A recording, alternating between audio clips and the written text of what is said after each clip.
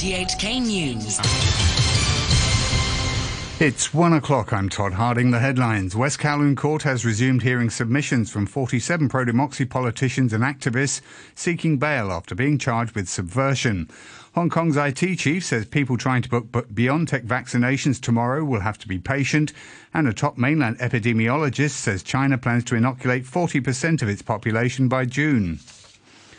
West Kowloon Court has resumed hearing submissions from dozens of pro-democracy politicians and activists facing a national security charge. Prosecutors accuse the 47 defendants of taking part in a LegCo primary vote with the aim of abusing their power as lawmakers and eventually forcing the chief executive to resign. Dozens of people queued for courtroom seats ahead of the hearing. Sweden's Deputy Consul General Joachim Laduborn managed to get a seat. He said he also waited yesterday with other European representatives, but only British consular staff were able to get in. He said he was surprised at yesterday's long queue. We are following these cases closely. We're concerned about the implementation of the national security law, so it's in line with that. I mean, I was surprised that there were so many people in line. It just shows the interest, I guess, and that people are concerned. Former legislator Emily Lau expressed her anger at last night's prolonged proceedings, which wrapped up at 3 o'clock this morning. The former head of the Democratic Party said it wasn't right to bring the defendants to court when the prosecution was ill-prepared. I think the prosecution even said, we haven't finished. We just have allowed a few of you to speak. Never mind, we'll lock you up. The rest come back in 3 months' time to finish, to continue. That's ridiculous. How can you do that? The whole world is watching. They can see how ridiculous the system has become, and people are very, very upset. Many people queuing outside said they were surprised about the prolonged legal proceedings overnight. Ms. Chan works in the medical field and said she was surprised the proceedings went on until the early hours of the morning. I came yesterday. I stayed from 7 a.m. to around 3 a.m. this morning. And I came again now to support one of the defendants. I didn't expect it to last till 3 a.m. I expected it to stop late night maybe, but I didn't expect it to last till 3 a.m. until someone fell down. They have been detained for a while and they came to court suffering from such a prolonged prosecution, and they probably won't have enough time to rest or don't have enough food to eat, and they're just human. Elsewhere, the High Court has begun hearing an application by 9 leading activists from the 2014 Occupy Central protests to appeal against their convictions for causing a public nuisance. Legal scholar Benny Tai, who's in custody pending a bail application over the LegCo primary election case, was brought to the High Court this morning. His lawyer asked the judges to consider that the Umbrella Movement protests were acts of civil disobedience in the most peaceful form, and what actually happened was very different from what Professor Tai and other advocates had planned. The hearing continues. A Hong Kong deputy to the National People's Congress says it's likely Beijing will prevent district councillors from the opposition camp from electing the chief executive by removing 117 seats from the election committee. The election committee, which is responsible for electing the CE, has 1,200 members from 38 subsectors. Speaking before flying to Beijing to attend the legislative body's annual plenary session, Ip Kwok Him said he agreed that people opposed to the central government should not become members of the election committee. He said he expected the matter would be added as an ad hoc item on the session's agenda. Political analyst Ma Ngot from the Chinese University called the proposal unreasonable, saying it amounts to doing away with critical elements of public participation in the selection process. Actually, if you look at the different constituencies in different subsectors in the election committee, actually all of them are not organs of political power. So it is supposed to be select representatives from different social and political sectors. In the past, I think the SL government, when they proposed different electoral reforms, they always claimed that the district councillors are more representative of local public opinion. So this is, I would say, a kind of a reputation to pass government position. The government says it's increased the capacity of its vaccination booking website after some people waited for more than an hour to gain access yesterday. The IT Secretary Alfred Sit says more than 100,000 people logged on at the same time to book a Sinovac vaccine. He says he expects people will have to queue online for some time when appointments open for BioNTech jabs tomorrow. He appealed for patience, saying there's enough jabs for everyone in Hong Kong. We understand very well that the people would like to have the vaccination as soon as possible. But the problem here is that while the supply of the vaccination at the first beginning is still limited. So please be patient. So for tomorrow, we have already enhanced our system to increase the handling capacity. But I would expect there would still be some possibility there will be some waiting time. Mainland authorities say China is lagging in its coronavirus vaccination rollout because it has the disease largely under control, but still plans to inoculate 40% of its population by June. Caroline Wright reports. The target is the first China has offered publicly since it began its mass immunisation campaign in mid-December. Zhong Nanshan from the National Health Commission told an online forum of US and Chinese medical experts that China had been slow to vaccinate its people compared to other countries, at just under 4% of its 1.4 billion people. Ranked first is Israel, which has vaccinated over 90% of its people.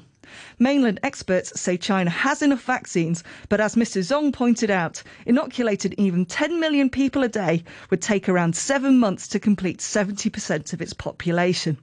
Speaking at the forum, the head of China's Centre for Disease Control, Gao Fu, predicted that life could return to an approximate normal in summer next year. Data from England indicates that the lives of many elderly people have been saved by the British government's policy to delay giving second COVID vaccine shots. The decision was taken so that more older people could get immediate protection from the first jab. Figures show hospital admissions among those who had received just their first shot fell by 80%. England's Deputy Chief Medical Officer, Professor Jonathan Van Tam, said a second dose would still be necessary, but he described the latest findings as very encouraging. It shows us, gives us those first glimpses of how, if we are patient and we give this vaccine programme time to have its full effect, it is going to hopefully take us into a very different world in the next few months. An opinion poll by a respected independent organisation in Russia suggests nearly 2/3 of Russians believe the current coronavirus was man-made as a biological weapon. Just under a quarter believed it emerged naturally, the prevailing consensus among most experts. The Biden administration has warned American companies they face having to do more to ensure they're not benefiting from forced labour in China. China denies such abuses occur. Here's the BBC's Jonathan Josephs. Last month, President Biden raised the issue of human rights abuses in Xinjiang during a phone call with President Xi. China denies there are any. Nonetheless, it's a question many big Western companies have had to grapple with. In a broader report on trade, the US suggested it would look to enhance corporate accountability when it comes to forced labour. It asserted that consumers don't want such goods on shop shelves. Scientists in Argentina say the fossil of a titanosaur discovered in the south of the country in 2014 is 140 million years old, the oldest of its species ever unearthed. The dinosaur roamed what's now Patagonia at the start of the Cretaceous period. The titanosaurs were a diverse group of long-necked plant-eating dinosaurs. Research into the ear structure of the ancient Neanderthal people has revealed that our extinct human relatives may have had the capacity to speak and understand language, much as modern humans can. The BBC's Richard House has more details. The more we find out about the Neanderthal people who died out in Europe and Asia about 40,000 years ago, the more surprising they are. One question has puzzled anthropologists for many years. Could they talk? Now, researchers in Spain and the United States have created virtual 3D models of the ears of Neanderthals and compared them with modern humans. Using sophisticated software, they were able to estimate the hearing abilities of the Neanderthals. The findings showed that Neanderthal ears were tuned into the same frequencies of sound as modern human ears, suggesting they'd evolved a communication system that was probably sophisticated and complex. A painting by the British wartime leader Winston Churchill has sold at auction for $11.6 million, a record price for his work. Churchill painted Tower of the Koutoubia Mosque in Morocco in 1943. The BBC's Vincent Dowd has the story. Tower of the Koutoubia Mosque is thought to be the only painting Churchill completed during World War II. At the start of 1943, he and President Roosevelt were in Morocco for the Casablanca Conference. Churchill persuaded the American leader to make a brief side trip to Marrakesh. There, Winston Churchill painted a panorama dominated by the city mosque in the North African light he loved. He later gave Roosevelt the picture, although it's most recently belonged to the actress Angelina Jolie. It's not known who bought Tower of the Kutubiyya Mosque. Finance news now. Financial Secretary Paul Chan says the government has asked the Hong Kong Stock Exchange and the Securities and Futures Commission to study allowing special purpose acquisition companies to list here. The companies, better known as SPACs, have no commercial operations and are formed to raise capital through initial public offerings for them to buy another firm. This came as New World Development's Rosewood Hotel Group is said to be planning to file for a SPAC listing in the US, which has been a hot trend on Wall Street recently. Speaking to Bloomberg, Mr. Chan also dismissed concerns the government's recent announcement to raise its stamp duty on stock trading will hurt Hong Kong's competitiveness. A short time ago, the Hang Seng Index was at 29,225. That's 219 points down on the previous close. Turnover stands at $141 billion. To currencies, the US dollar is trading at 106.80 yen. The euro is standing at $1 and 20 cents. And the pound is worth 10 Hong Kong dollars and 77 cents. Time for the sports news now. Here's Damon Pang. Thanks. We start with football. Defending Spanish champions Real Madrid missed a chance to go second in the La Liga, needing a late goal to secure a point against Real Sociedad. This comes ahead of the Madrid derby this Sunday when they play league leaders Atletico Madrid. The BBC's Tolson Tollett has more. The late equaliser for Real Madrid rescued a point against Real Sociedad. They went behind to a Christian Porto header. The champions struggled to get back into it, but eventually got level in the 89th minute through Brazil's Vinicius Jr. The 1-1 draw puts them third and level on points with Barcelona, but 5 behind leaders Atletico, who have a game in hand. In the only Premier League fixture, Everton beat struggling Southampton 1-0 thanks to an early goal from Richarlison. The win puts the Toffees in firm contention for a spot in the UEFA Champions League next season. Everton are now 7th in the league, 2 points from 4th place, and with a game in hand on those around them. Former Everton midfielder Leon Osman called the game for the BBC. Everton didn't do too much themselves, but was very assured. They got themselves in front, then they know how to defend. Everton made sure that they shuffled, they kept it very difficult for Southampton. And if they continue to go 88 minutes of a game without trouble in the opposition's goalkeeper, they're going to keep finding themselves in this situation. On to basketball, the New Orleans Pelicans fended off a valiant comeback effort from Utah to knock off the team with the best record in the NBA. First-time All-Star Zion Williamson scored 15 of his 26 points in the third quarter as the Pelicans exploded for 40 points in the frame. But Utah cut a 17-point deficit with less than 10 minutes left to 1 in the final minute.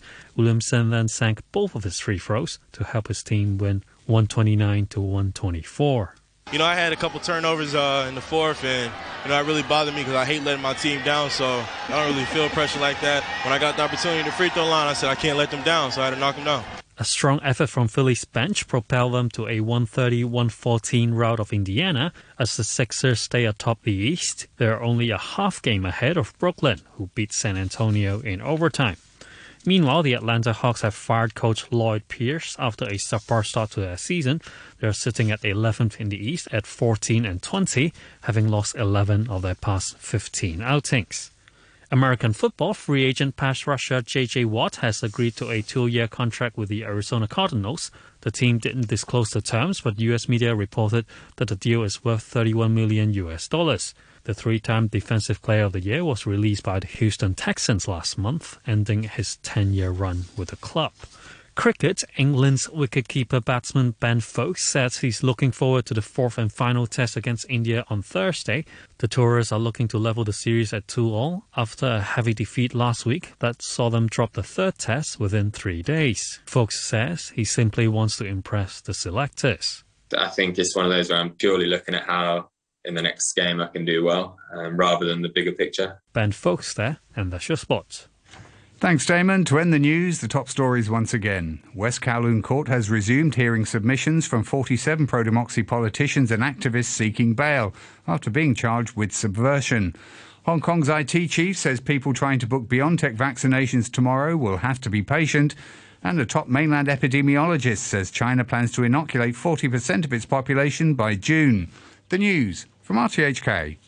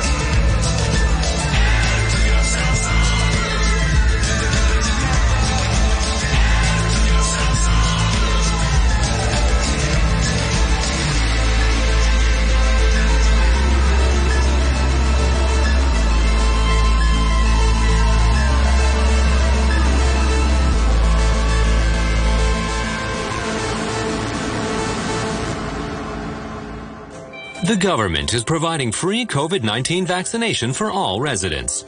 Priority groups include those who are highly susceptible to infection or have increased risk. You can book online. Vaccination is being offered at community vaccination centers in 18 districts, hospitals, and designated clinics in phases. Outreach service at care homes is also provided. Protect yourself and others. Get vaccinated. Book at covidvaccine.gov.hk.